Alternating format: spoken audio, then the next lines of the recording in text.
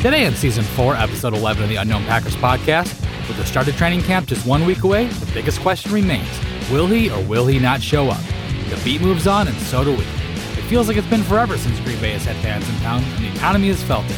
The fans are back, and this episode is packed with training camp goodness. We talk roster battles, surprise ins, surprise outs, breakout players, and position groups to watch. Of course, we couldn't have an episode without a couple of fan questions to wrap things up. This has been a historical offseason. Will the regular season follow suit? Listen in and find out. And now it's time for training camp on tap.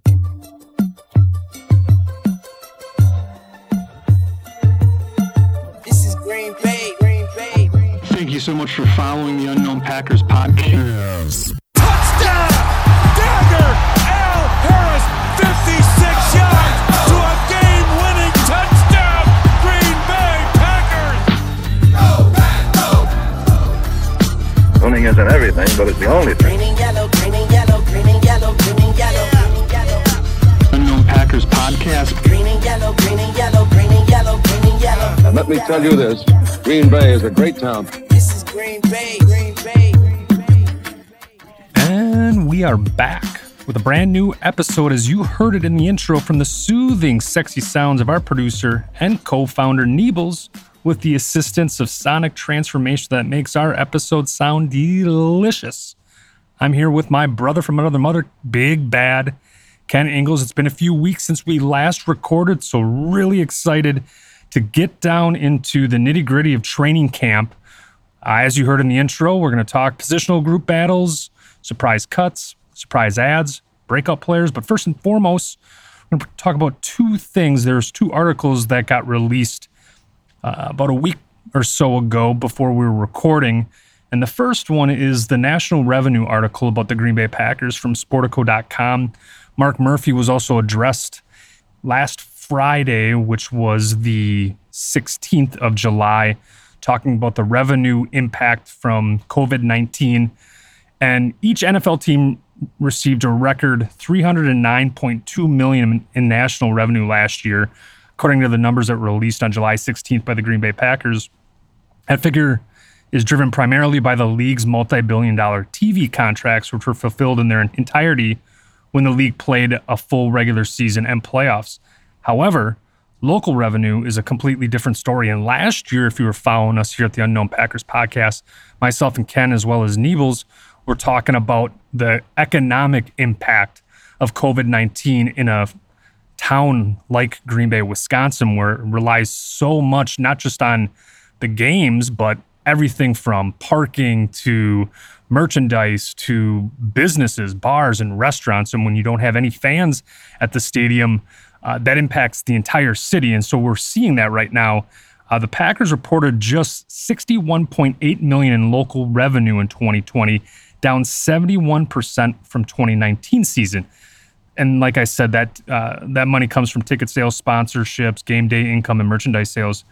What Mark Murphy had said, with the prospect of playing games in an empty or mostly empty stadiums, predicted that the financial impact would be significant. And sure enough, what you're seeing right now is, with local revenue crashing, the Packers lost a total of $38.8 million in the last fiscal year that the team had reported on this past Friday. Mark Murphy said it was the first time that the Green Bay Packers haven't had a profit in over 20 years, and that was before the major stadium renovation completed in 2003. Our salary cap guru and extraordinaire, give us your perspective of this article in regards to the national revenue about the Green Bay Packers and the local revenue as well. Right. I don't think this was unexpected. And the national revenue was always going to stay the same or grow. That wasn't really going to be a concern. The only issue there is if regular season games had been canceled, or if the playoffs had not expanded, if they did. But so the revenue there, 4.5% growth, that's kind of what they look at. I think it's a little bit higher than what was the year prior. I just don't have those numbers in front of me at the moment, but that's typically what you expect at the local level too. Whatever the national money is doing, what the league gives each team, and then the local is what the team can kind of generate for itself. Man, that plummeted, and that's what we were talking about. That's why when everyone's talking about the salary cap plummeting and owners losing money, This is what it came down to. That revenue dropped for the Packers over 70%, which is crazy.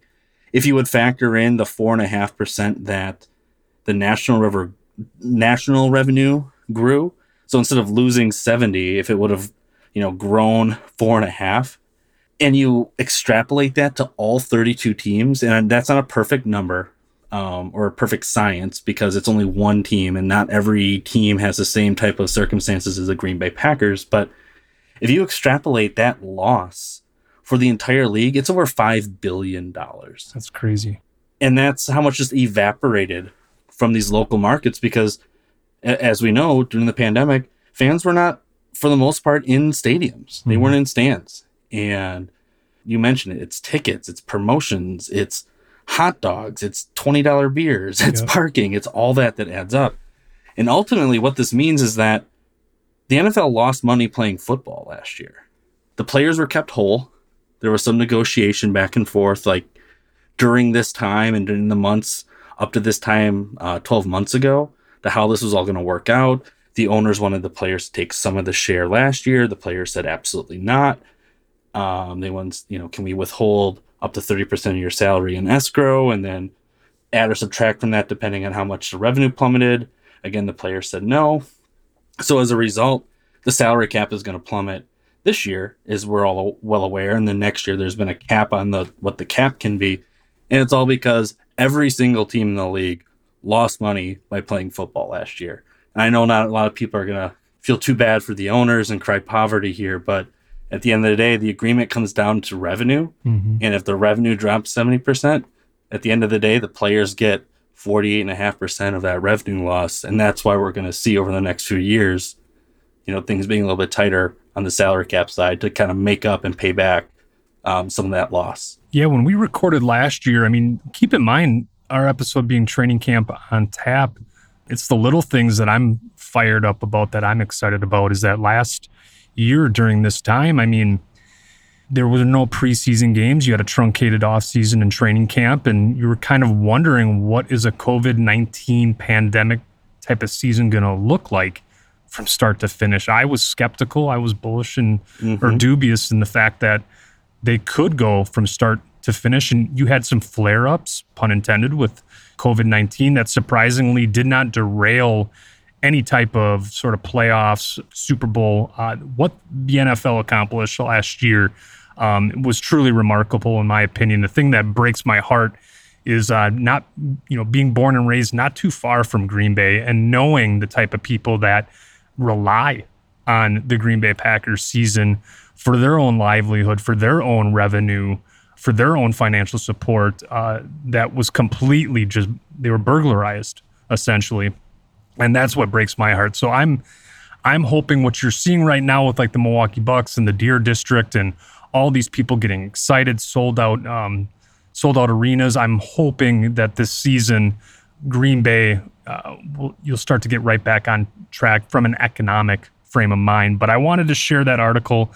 It caught my eye. It was staggering. I knew that the Green Bay Packers took a hit, but also that the local economy as well. That's devastating. I'm hoping that you'll see a resuscitation moving forward, especially with training camp as well as preseason and regular season with fans in attendance. Anything that you wanted to add with that before we wrap up or before we pivot to the elephant in the room? Yeah, it's interesting, that we're in this unique position that we're Packer fans and it's the only team that has to disclose its financials. So we get that added kind of privilege of being kind of that little peek behind the curtain, right? Every year, because, the Cowboys aren't going to be sharing their financials. That's a good point. No other team.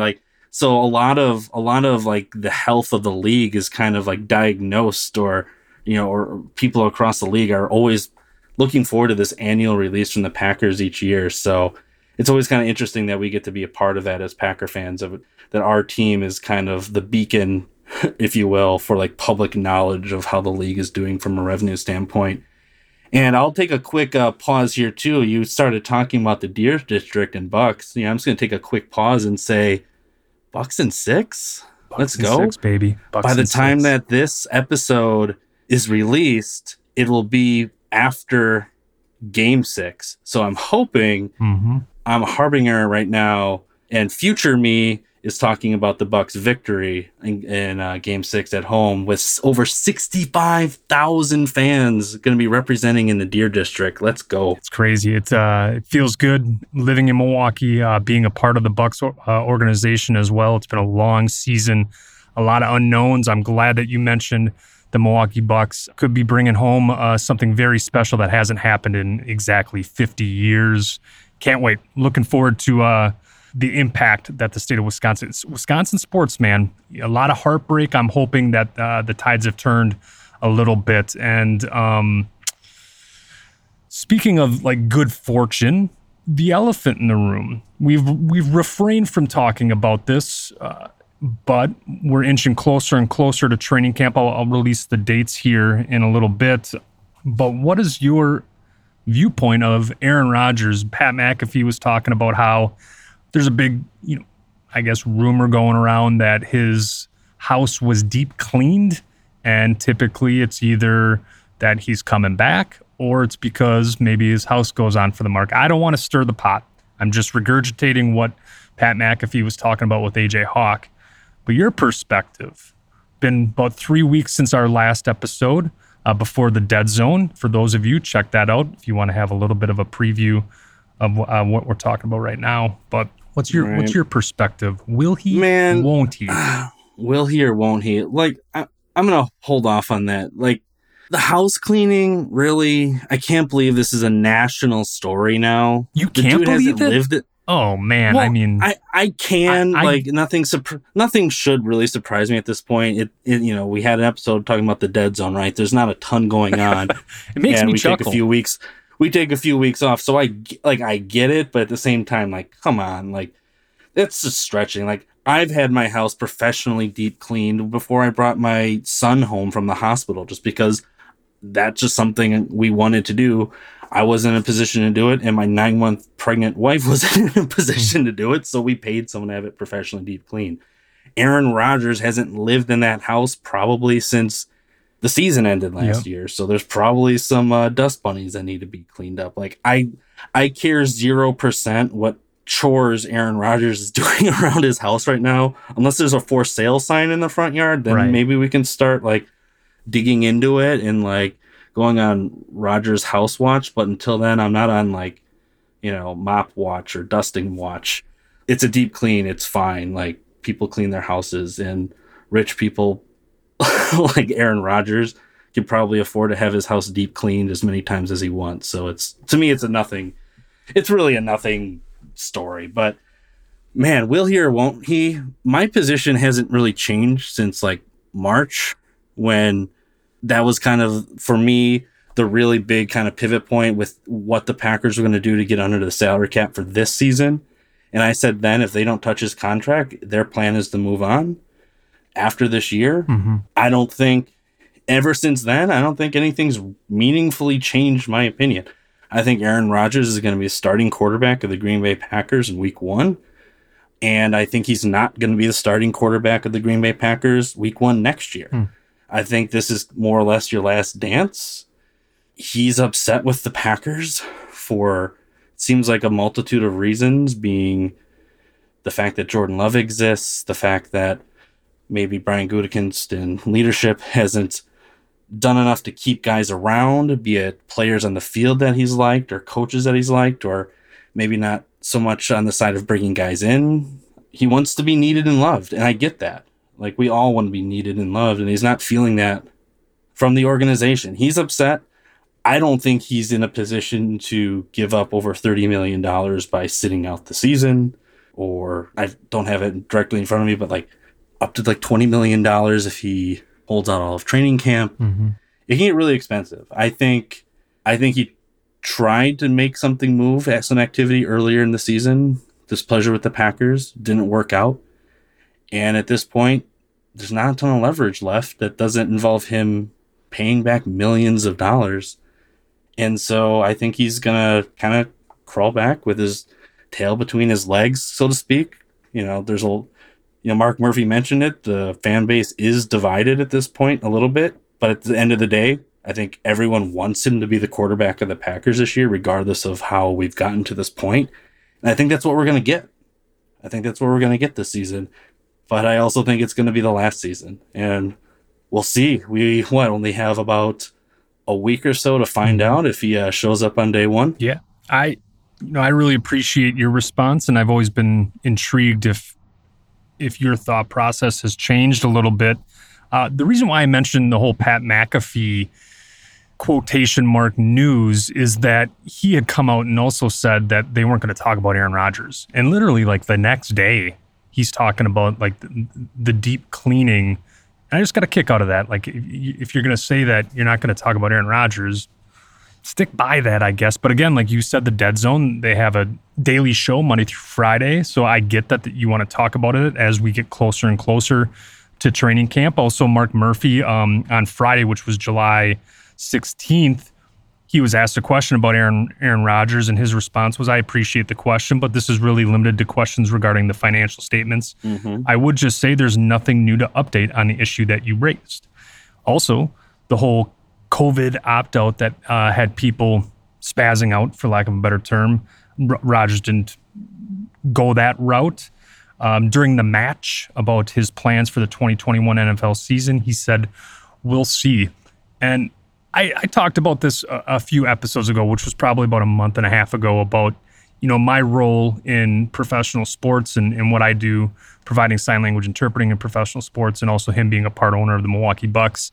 And my role with that organization being the sign language interpreter for the Milwaukee Bucks. And I want to be respectful. I want to show that I have professionalism, that I have an ethical backbone. So I'm not going to conjure up hypotheticals, and I just want to talk about the facts. And there aren't really any facts. I'm not going to speculate on Rodgers' mindset when it comes to, I know a lot of people have been talking about, his approach with his family. We don't really know what has gone on with his family. And there's a lot of conjecture, and there's a lot of some people saying, he's, and this isn't me, this is what I've seen and read, that he's petty because he's stubborn on, look what he's done with his family. We don't know what went on between him and his family.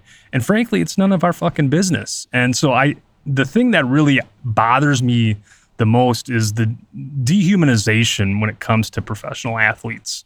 I get that you make a ton of money, you're put in the spotlight, you're obligated during press conference to answer questions, all that stuff. But when it comes to the will he, won't he, when Schefter dropped the bomb on draft day, I was bamboozled. I was surprised. And then the more things kind of were unearthed about his unhappiness and what he said during Kenny Mayne's retirement episode about the people and the culture. Some people have said that, everything that he says is, he calculates. Mm-hmm. He's a highly intelligent person. What I do know about Aaron Rodgers is that he's highly competitive. They were so close to the Super Bowl. He can still perform at a high level. And his best chance of winning a Super Bowl is with the Green Bay Packers. And I know that he wants another Super Bowl. So I'm with you on come week one. I think he is the starter. When it comes into next year, man, there's a lot of hypotheticals. There's a lot of what ifs in the fact of, like, say they go out and win the Super Bowl and he's playing at another elite level. Wow. You move on from him? And I get a lot of the salary cap, and I get all the loopholes all the hoops that they jump through. But that's what's intriguing for me is, say they run the table and they have just one of the best seasons of all time and they win the Super Bowl. He's Super Bowl MVP. The hypothetical is, how do you just go ahead and move on from him?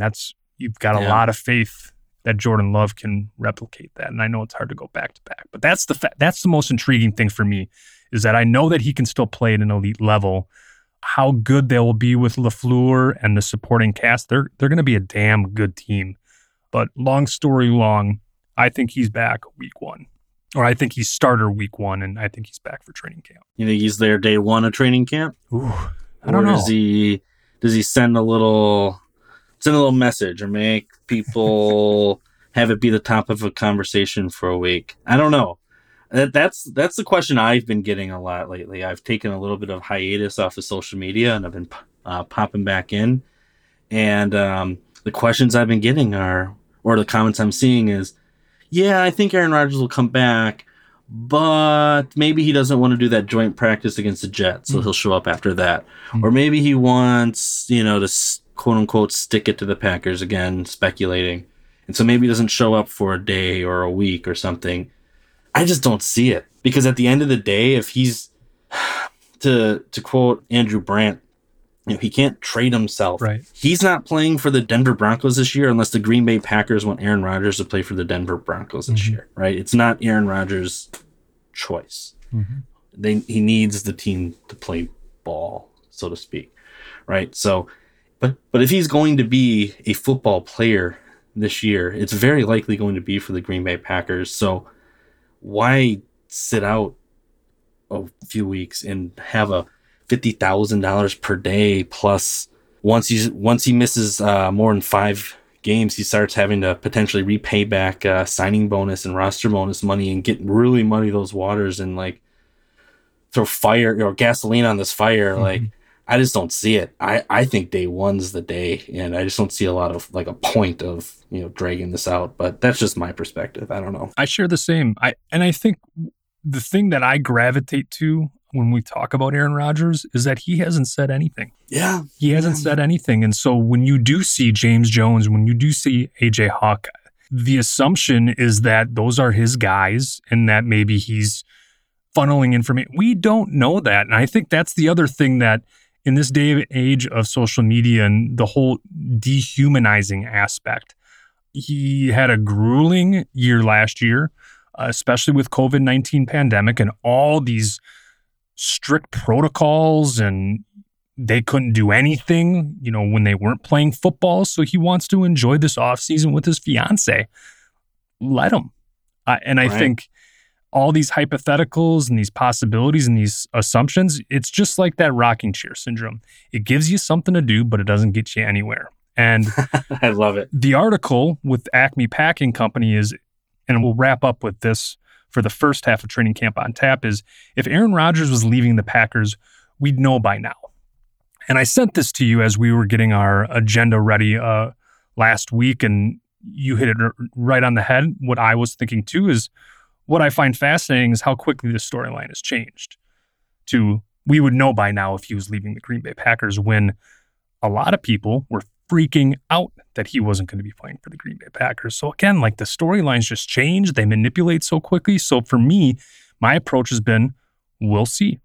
And let's just enjoy the off season and look forward to training camp, and we'll see. But if, I hate this phrase, but gun to my head, what do I think? I think Aaron Rodgers shows up day one. I think they go the band is back together and they go out and they try their best to win a Super Bowl. I agree, man. I agree. I think this 2021 season is going to be one for the history books for several reasons. I think it's obviously the drama and coming out of the COVID season and trying to get back to normalcy, but I think this team can really be special, and I really hope Aaron Rodgers is there at the helm, because I think that only improves the chances for greatness this year. And I think this is going to be one we're going to look back at and talk about for a long time. I sure hope so. And this team has the character. They have the professionalism too. What you've seen with the pandemic last year and how they went about business and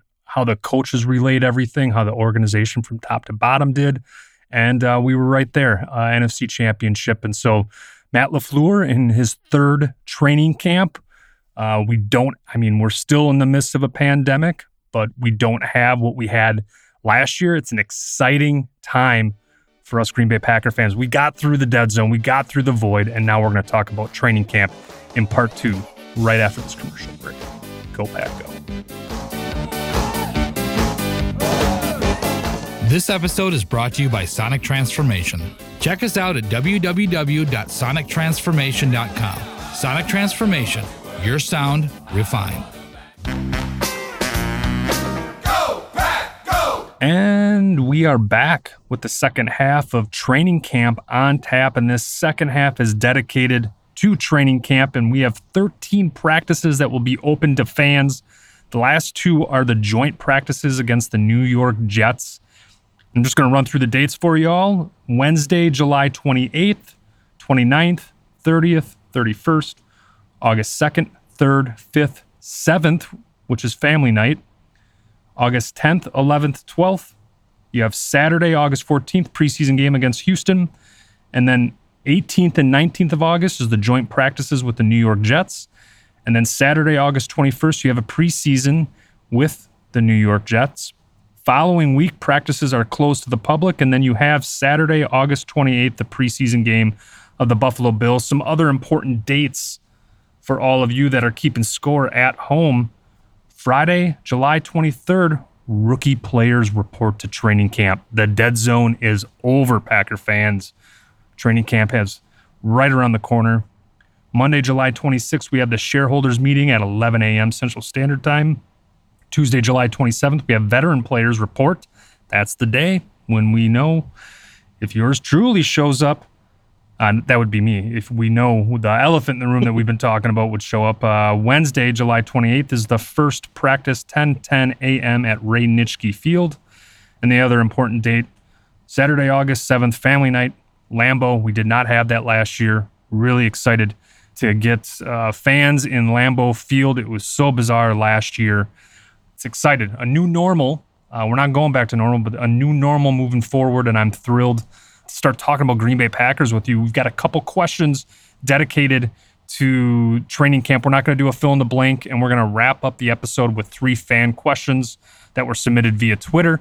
If you have a question, please submit to Twitter at @UnknownPackers, and you could be featured on our next episode. But right off the bat, we're going to talk about surprise ads. And this isn't like free agents, but who would be a surprise player that could surprise and possibly make the 53-man roster heading into training camp? If you're looking for me to start this off, I am, my friend. I've got a guy that was around last year, but we didn't really get to see it all. He was injured all year, non-football injury. Of course, I'm talking none other than Patrick Taylor, running back for the Green Bay Packers. Really high on him. Mm-hmm. Guy just has a nose for the end zone. Watching him run out of Memphis, I started looking at some tape again today. It's fun to watch. He reminds me of James Starks. Like, you know how they talk about Starks ran like kind of Adrian Peterson too. Yeah, like very upright, very upright and vertical running style, but runs the wildcat. He's got some power. He's shifty. He's a 4.5 guy. He's not a crazy burner, but that's still not slow by any means. I just think that he could do some of that Tyler Ervin type role, kind of that. He could be kind of a gadget type of player. He can add some depth. I'd be really curious to see what he can do, how that injury is holding up. And for him, it'll all come down to pass blocking and special teams. If you've got a running back number 3 or number 4 on a roster, you need to be able to do more than just run the ball north and south. You got to be able to protect QB1, which is probably role number 1 in Green Bay if you're a running back, and you got to contribute elsewhere. But I think if you watch some of the highlights, what he was able to do in Memphis, they got him the ball a lot.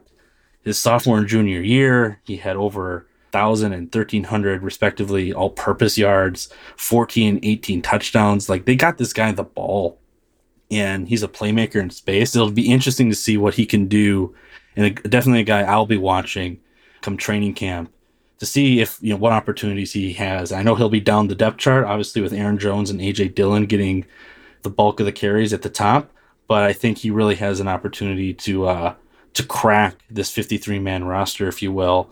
And I could see a scenario where the Packers go heavy at the running back position and maybe keep a 4th running back for the first time in a while. And I think that would be Taylor's job to grab. A little preview of something that we might possibly talk about in the later portion of this second half. I'm a big fan of Patrick Taylor as well. He is not my surprise ad, but I could definitely add him to the list. There are a couple names that I think that could be surprised. Kurt Benkert is one that I think the Packers could possibly keep 3 quarterback. I think he could possibly beat out Blake Bortles.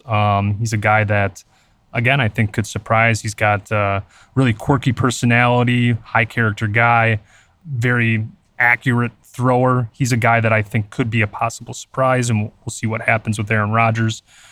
Joe Fortunato, long snapper. I think that the days of Hunter Bradley might be coming to an end, so that could be another surprise add to that 53. But my guy that I think is going to make a push for the 53-man roster, and I would not be surprised to see him make the 53-man roster, is Juwann Winfree.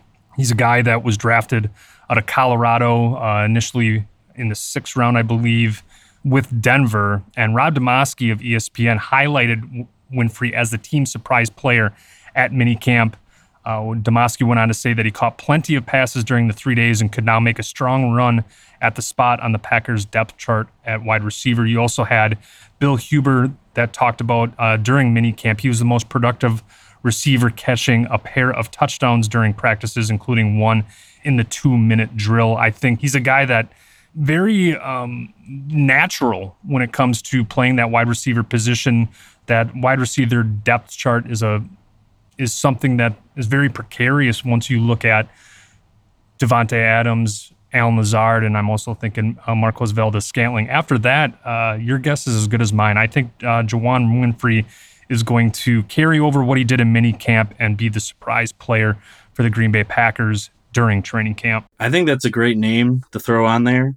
Man, going back to last year, 2020, he was like you said, he came on mid-season to the practice squad, and he's actually elevated twice to the active roster during the season, once as a COVID fill-in and once because they needed some help, but he was the first man up a lot of those times.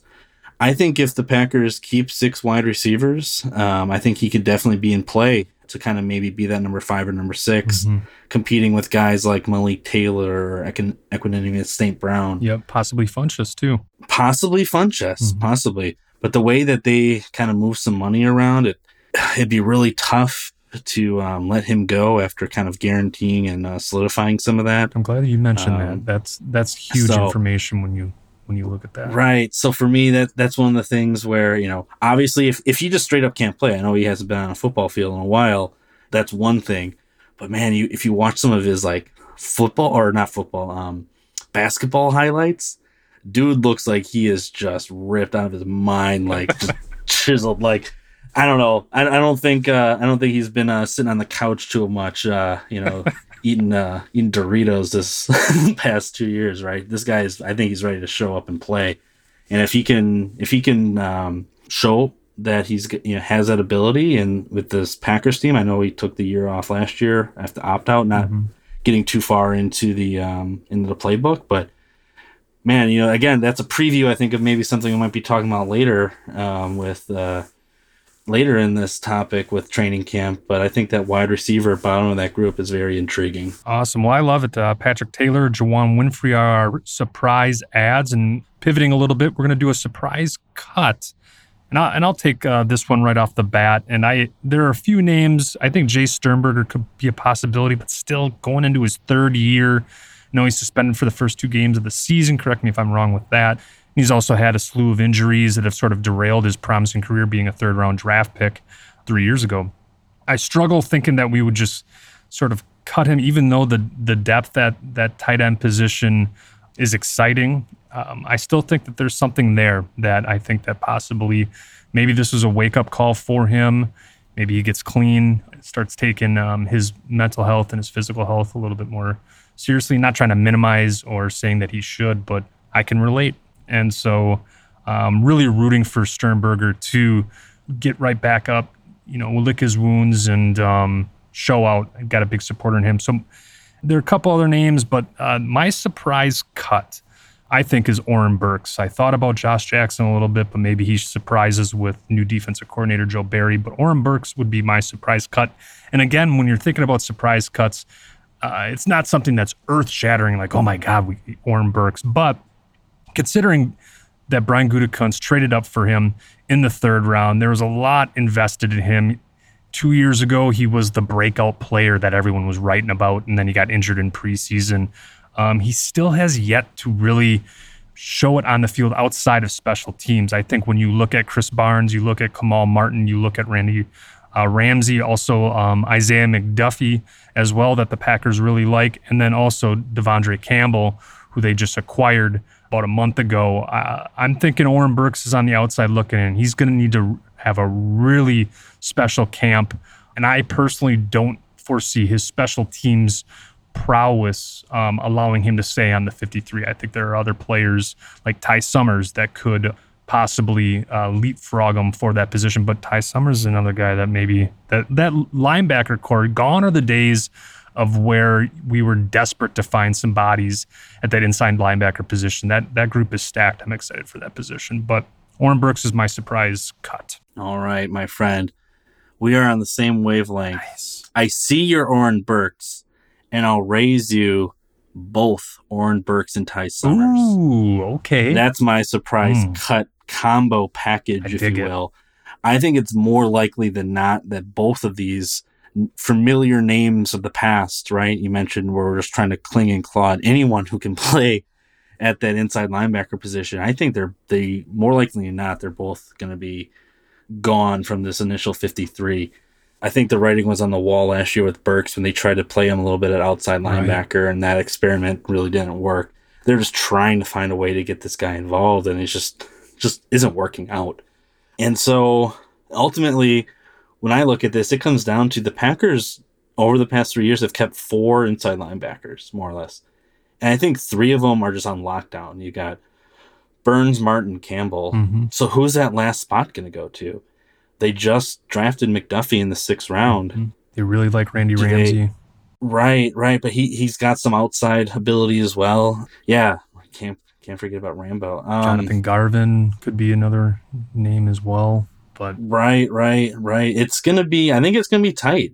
You know, McDuffie kind of maybe has that edge as like, okay, if we're gonna keep one more guy like number 4 on our roster who's gonna play that dedicated inside role, maybe it's a guy that's going to be inactive most of the time that we can develop, and that's kind of what you're looking for maybe out of a 6th round draft pick. Keep in mind the Packers play a 3-4 base, but a lot of times they're in nickel or dime, and one of the first players off the field is going to be that second inside linebacker. So the vast majority of snaps out of that position group, it really only has one guy on the field. And then we'll see how this new defensive coordinator likes to roll out. We'll see a little bit maybe more in training camp, but the safety positions have also been big at coming in and filling that role kind of as that hybrid safety linebacker type role. We'll see how that kind of plays out with this new scheme and system. But man, to me, it comes down to a math and a numbers game and like a roster building and building towards the future and upside, like whose arrow is pointing up, whose arrow is pointing down. And man, I can't really say that Ty Summers and Oren Burks are guys whose arrows are pointing up. Mm-hmm. And so at some point you got to kind of cut ties and move on and replace. And I think maybe that's what they were doing when they drafted McDuffie in the 6th round. So I'm with you there on the same wavelength for sure, focusing on that middle linebacker position. And correction, for some reason, Ramsey and Garvin, I was thinking outside linebacker position, not inside linebacker position. So just wanted to correct that for those that were tuning in, like, what is Bryce talking about? So that linebacker group as a whole, I know that they really like Ramsey.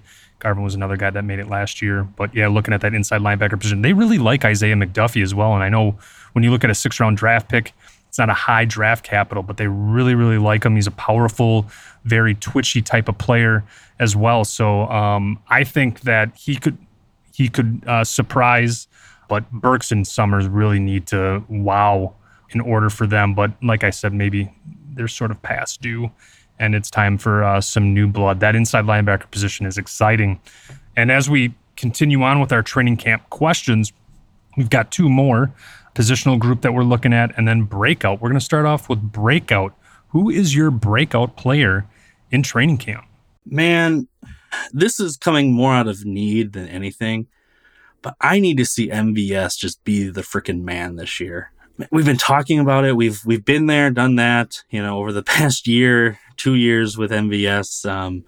It's a roller coaster with him and like his performance and, the boom or bust moments, but man, I think this is be year 4 of MVS. Wow. wow, time flies. And I think this is the year, like, where, you know, we need to see some consistent, I can be the man behind Davante Adams. Somebody needs to be consistent and great to be that number 2 behind Adams.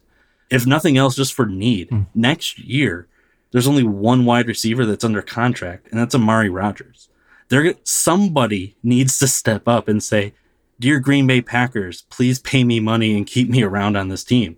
Davante, I'm still in the camp of it's 50-50 of whether the Packers work out a deal with him to bring him back long-term on a 3rd contract. MVS and Lazard, these guys need to step up. And if I'm going to pick on one of them, I want it to be MVS. I can see it in MVS. He's shown this ability on the field. He is a premier deep threat talent in this league. And if he can just continue to build on what he's been able to show and wrap it up in a more consistent basis, he could just blow the top off this defense and be a threat underneath as well, on some sneaky double move routes. And I want it so bad. And so this is more an emotional pick for me. Nothing. There's no logic behind it. I really just want and need to see MVS be that guy. I'm surprised. I always try to predict who I think you might, when we're asking these questions, I'm always trying to think of who you might go with. I was not thinking MVS. I thought that we were going to be on the same page when it comes to breakout in training camp. And I know when I'm about to name this guy, you're thinking, well, he's a second-year guy. He was a head-scratcher of a pick last year in the 3rd round. But my breakout in training camp is Josiah DeGuara. I think that he is like Liam Neeson. He has a unique set of skills, Liam Neeson in Taken, a unique set of skills that he's cultivated over a long time. And he is that perfect guy for Matt LaFleur. When you look at Kyle Juszczyk of the San Francisco 49ers, the Juice, perennial Pro Bowler, he just inked a 5-year, $27 million deal at a position that people have forgot about since Mike Allstott. And here's a guy that you're looking what LaFleur has done. He's taken elements that Kyle Shanahan has done, almost like a protege, where when they work together. And Josiah DeGuara is that guy that you can line him up anywhere. And you got to see some glimpses last year before his season was derailed his rookie year in week 4 with that ACL injury. But here's what Nathaniel Hackett said about Josiah DeGuara not too long ago. Being flexible in all different things he can do. Anytime you can have a guy you can split out, run a route, a guy that you can have in line and block like a tight end, and also put in the backfield and be a fullback. All those things are difficult for a defense to have to game plan against, because you can put him on the field and you can line him up in so many different versions of formations and personnel looks and so forth. It's exciting. The different multiplicity we can do when he's out there. And the term that LaFleur's used, that illusion of complexity, as he likes to call it, with the offense taking, a major step forward this past year in year 2, you saw what that meant on a weekly basis with that pre-snap eye candy, that play action, and similar play designs. This is what LaFleur said about that illusion of complexity. We want to have like plays, meaning plays that start out looking the same that are different. We also want to create what we call an illusion of complexity, meaning we're going to run the same concepts, but how many different ways can we run them? LaFleur said via Packers, whether it's out of 11 personnel, 12 personnel, 13 personnel, just to make it a little bit more difficult for that defense. DeGuara, I know, is about 10 months or less removed from a nasty ACL injury. It's expecting a lot. He's year 2. Typically, players don't break out until they're year 3. But Gutekunst and LaFleur wanted this guy. This was a guy that no one was talking about heading into the draft last year. The Packers snagged him in the 3rd round, and you got to see in a short little sample size what he could do. He's a high character guy. He comes attentive when it comes to film prep, practice, strong blocker, does all the little things. He is that gadget type of player. I know we're all excited about Amari Rodgers, but my breakout guy is Josiah DeGuara, depending on the health of his knee. I'm with you 100%. Every word you said, I was like, yes, because you know my Josiah fandom, and I'm rooting for this guy so much. And the little tease of an appetizer that we got last year with no training camp, limited news, kind of coming in, and then seeing what he could do early in the season, and then obviously that devastating injury. Oh man, I'm with you. He was my, as you try to predict, right? Mm-hmm. He was the name that initially I was going to pencil in, but again, staring at that just void of a need for somebody to make themselves irreplaceable or make themselves a guaranteed extension candidate. I'm like, I had to go MVS. I love it. But I'm with you 100%, and I'm excited to see what these two guys can do in the offense this year. I'm expecting big things. I don't know about you, but we haven't recorded in a few weeks. We're just in this flow state. I just feel like we're grooving. Maybe it's a little hubris or arrogance talking, but I feel great what we're doing. I can't wait to wrap up training camp with you before we dive into some fan questions. But the last training camp question talking about is positional groupings that we're looking at. And I'll start this off for you, Ken. And you talked about Patrick Taylor, a guy that you were the one started talking about him that got me intrigued about Patrick Taylor. Surprisingly, I talked about in other episodes about the quarterback position, about the cornerback position with Eric Stokes and Kevin King, and what does Josh Jackson do? Does he surprise, or does he take that leap that we've been desperately looking for? What does the quarterback position group look like? But the positional group that I'm most excited about is the running backs. When you have Aaron Jones, who just inked that big deal, you have A.J. Dillon, Quadzilla, the Sultan of Squad, as you like to call him, expecting that year 2 jump with A.J. Dillon, considering in his rookie year, didn't have any sort of mini camp, training camp. Everything was virtual, no preseason, and you got to see what he could do in that, was it week 15 or week 16 game against Tennessee, where he just blew off the top off, 100-plus yards, 2 touchdowns. But what I'm really intrigued about is that third running back position, or that third running back. There's a chance that I think that the Packers could keep 4, considering with Jay Sternberger being suspended for the first 2 games. Dexter Williams is a guy that former 6th-round draft pick. He's entering his 3rd year. He only had 2 carries for 8 yards in 2020. He had 5 attempts for 11 yards the year before. Last year, the Green Bay Packers kept 4 running backs, but one of them was Tyler Ervin, who was more of a gadget player, wide receiver / running back. I'm very fascinated with that 3rd running back group. And do they keep 4 with Patrick Taylor? But the guy that I'm really excited about is Kylan Hill, a guy that I think can replace Jamal Williams in that ball security, how he can pick up blitzes, an elusive type of running back, a very explosive type of running back. I think he steps in what the Packers wanted with Dexter Williams, and you pair him up with Patrick Taylor as well. A lot stems from the run game. A lot of that is predicated from the run game, and I think you're starting to see in year 3 with Coach LaFleur, this positional group really going up, I want to say, to a stature that we haven't seen. I mean, Amon Green, but when you can think about possibly 3-4 running backs that contribute on top of it, Aaron Jones being elite, and what we think with A.J. Dillon. Positional group, running back is what I'm most excited about.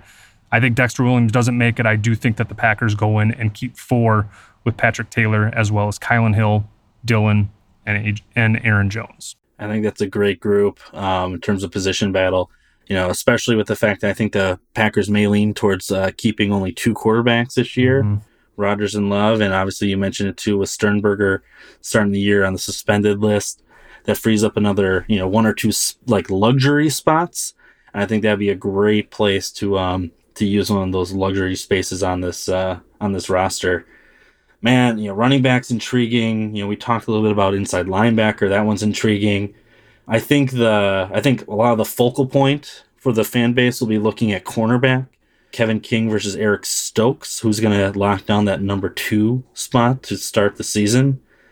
Wide receiver, I kind of alluded to that, but I don't think I can pick wide receiver, because if I go to who I am and my bones, I'm gonna point to the offensive line. I just think it's the most intriguing. I love it. There are 16 men on the roster who play offensive line right now, and I just think there's so much story and so much intrigue, because you don't know what's really going to happen with David Bakhtiari.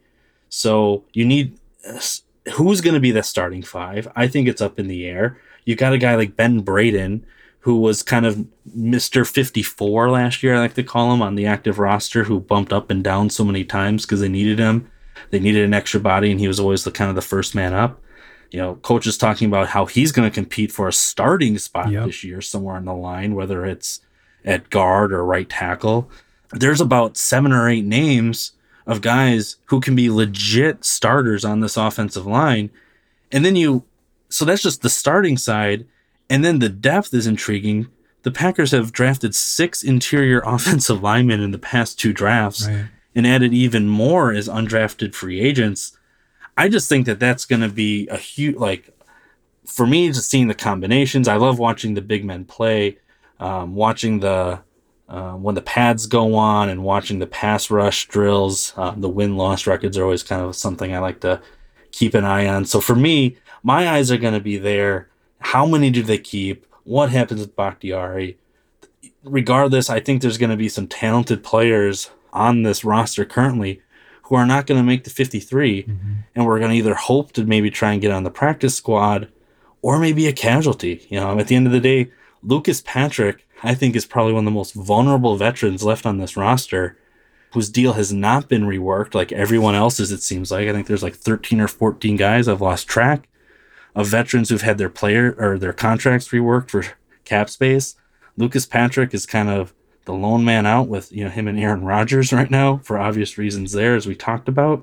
I'm thinking that if you bring 6 interior offensive linemen and his contract isn't touched, it just kind of seems like, okay, there's got to be maybe some reasoning there, and they still have some work to do on the financial side of the equation here to get ready for the regular season salary cap wise. So he might be one of those surprise names that sure can play, but might be a late camp trade, or one of those unfortunate cap casualties as we get down to 53. What do you free up, $2 million if you cut Lucas Patrick? Possibly. It's just shy, like $1.8 million. Okay. And really at this point, because most everyone's deals have been reworked, that's like the most from like a straight cut or a trade at this point, because everyone else money was pushed out. So if you cut them, all that comes, rushing back at some point. So he's on the last year of his deal as well. So I just find it very intriguing overall, top to bottom,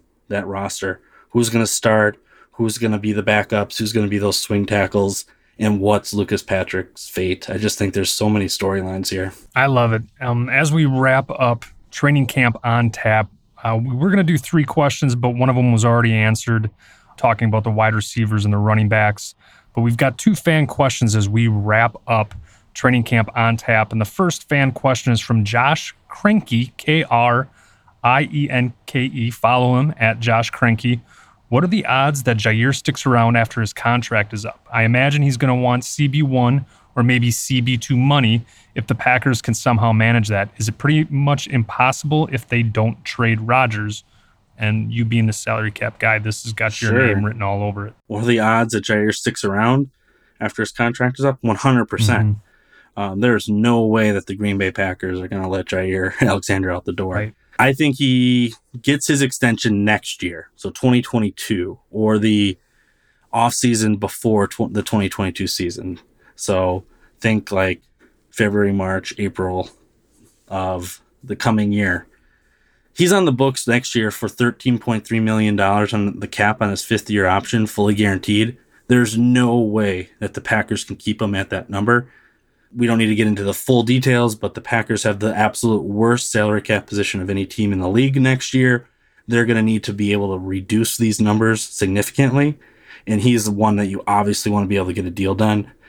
They can make him the highest paid cornerback in the league, making Jalen Ramsey money at $20 million a year, and free up over $6 million of cap space. And I think that's an easy move. That's something that you just do. You get your shutdown corner locked up. At this point, the 5th-year option has more or less become just like a preemptive franchise tag, right? Like, we're going to keep you. We know we're going to keep you. You're going to play out the last year because we need your salary cap cheap for year 4, and we're going to work on an extension next year. It's like pretty much guaranteed, especially the fact that his contract is fully guaranteed. In years past, those 5th-year options, you could cut those players, and then if they don't pan out during that 4th year, and not be out anything. Now they're fully guaranteed. So that decision to lock up that 5th-year option, that's a pretty big commitment that you're making. So I stick with it 100%, Jair, here for the long term, regardless of Aaron Rodgers' situation on this team. I'm with you. This is Brian Gutekunst's first pick, and boy, what a home run of a draft pick that was. I know a lot of fans were clamoring for Derwin James and Tremaine Edmonds and even Marcus Davenport as well, who got selected by the Saints where the Packers were, and trading down and trading up, acquiring another first-round draft pick that they essentially used with Darnell Savage, as well as some other draft capital. But what a home run of a pick with Jair Alexander. He is a lockdown. I love his moxie. I love how he approaches the game, a guy that meditates, a guy that takes very attentive care of his mental health as well as his physical health. And I just love how he plays. He's a guy that just, even with a smaller type of stature, he's a guy that the opposition knows who he is. And entering into his 4th year, it's really exciting to see what he can do. He's gotten better every single year. I'm with you. He's a no-brainer. He'll be the next big contract that the Green Bay Packers will finalize. Our last fan question before we bid adieu for a few weeks, and this is with Chris Karlecki, Karlecke, and he's been he's submitted a couple fan questions before, a lot intrigued with the salary cap, but he says, approximately when do they release Aaron Rodgers in the offseason to move on to Jordan Love? Sooner, I imagine, but how soon? Okay, so sort of talked about this a little bit. Yeah, some clarifications here. So release, they're never going to release Aaron Rodgers, ever. If Aaron Rodgers' future with the Green Bay Packers, or if Aaron Rodgers is not going to have a future with the Green Bay Packers, I should say, it would be via a trade, or Rodgers somehow just straight up retiring, which I don't see very likely. So it's probably going to be via a trade. So I just want to clarify that part up with the release. And then I assume you're asking about like after this season. If not, I don't see the Packers trading Aaron Rodgers this season. We talked about that earlier. If they trade him, which I'm the belief that they will trade him next season, or at least their plan at this point seems to align to them trading him next season. And obviously plans can change. I would think that it would be similar to some of these quarterback trades that we saw this offseason, where maybe you would see the news break in like February or early March. Think of like the Matt Stafford deal, or Goff. Goff. And then included. Those were back and forth. Who's the Wentz from the Eagles? That right? was a crazy trade, right? Those deals can be worked out and like the terms like agreed to well in advance, but those cannot be executed until the start of the league year. So if you remember, like, I think it's around week 8 or 9. I don't know if it's still the same now that we have 17 games this season, but there's a trade deadline. And after that deadline, no trades are allowed for the rest of this 2021 season until the start of the 2022 season. And that's not until like mid-March. And so while that's when we hear these deals, right? Jared Goff being traded, Stafford being traded, but they couldn't pull the trigger on that until the league year started.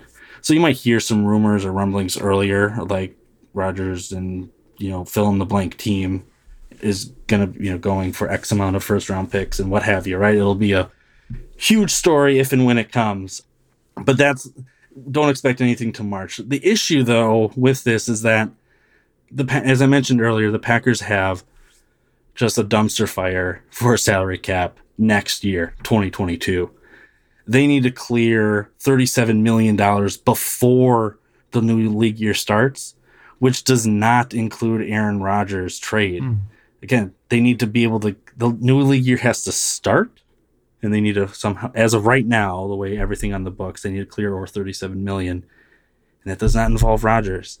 So then after they get to that zero above 37 million, then they can trade Rodgers and get another 22.7 of savings, which they will need at this point just to get back to minimum and reworking like about 6 deals and cutting other players. It's going to take a lot. It's going to be a roller coaster. So that's just like a preview of some of the things we can talk about in the months ahead. But it's going to be a wild, wild ride. And while I've got my assumptions as to where the Aaron Rodgers story may end in Green Bay, again, those are assumptions, and we'll kind of see what plays out this year. I can't wait for it. I cannot wait to see what happens this season. I think it's going to, like I said earlier, I think it's going to be one for the history books, and to be continued there, to say the least. I think the puzzle pieces, the stars sort of align a little bit. This is the third year of Coach LaFleur.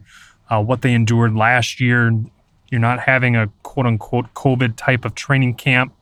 It'll be interesting with the vaccinations and unvaccinated players, if that'll impact the 53-man roster, but we'll save that for another episode. And let's not forget, I mentioned this at the beginning of the episode. I'm trying to think of the word. We were ransacked of a preseason and training camp last year. Let's cherish the little things.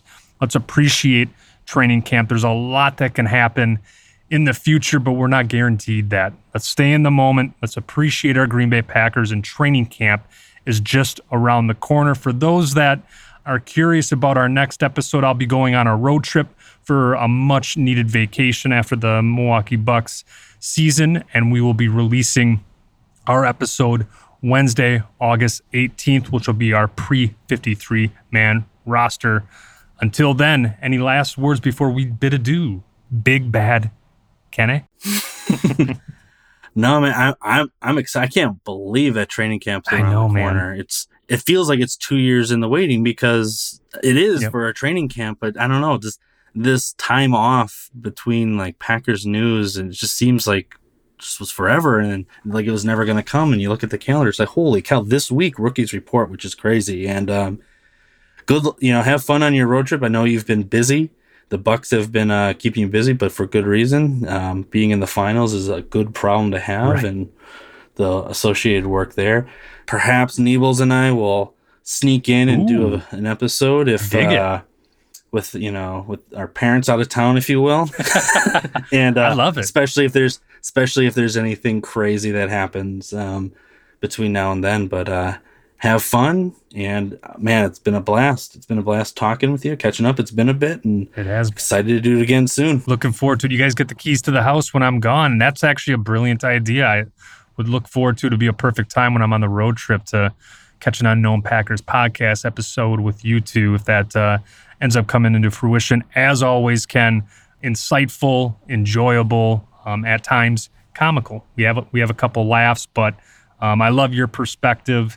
And I love what we had on the agenda today. I hope everyone that's tuning in enjoyed the episode as much as we enjoyed talking about it and recording. Until next time, I'm Bryce Christensen. And I'm Ken Ingalls. And this is the Unknown Packers Podcast. Thank you so much for following the Unknown Packers Podcast. You can follow us on Twitter at Unknown Packers, as well as Facebook, Instagram, the Unknown Packers Podcast. You can check us out on our website, theunknownpackers.com, and a variety of different podcast platforms as well. You can also say, hey, Alexa, play the Unknown Packers Podcast. That's right, we're friends with Alexa. Go Pack Go. This podcast was edited and produced by Sonic Transformation. Sonic Transformation. Your sound refined.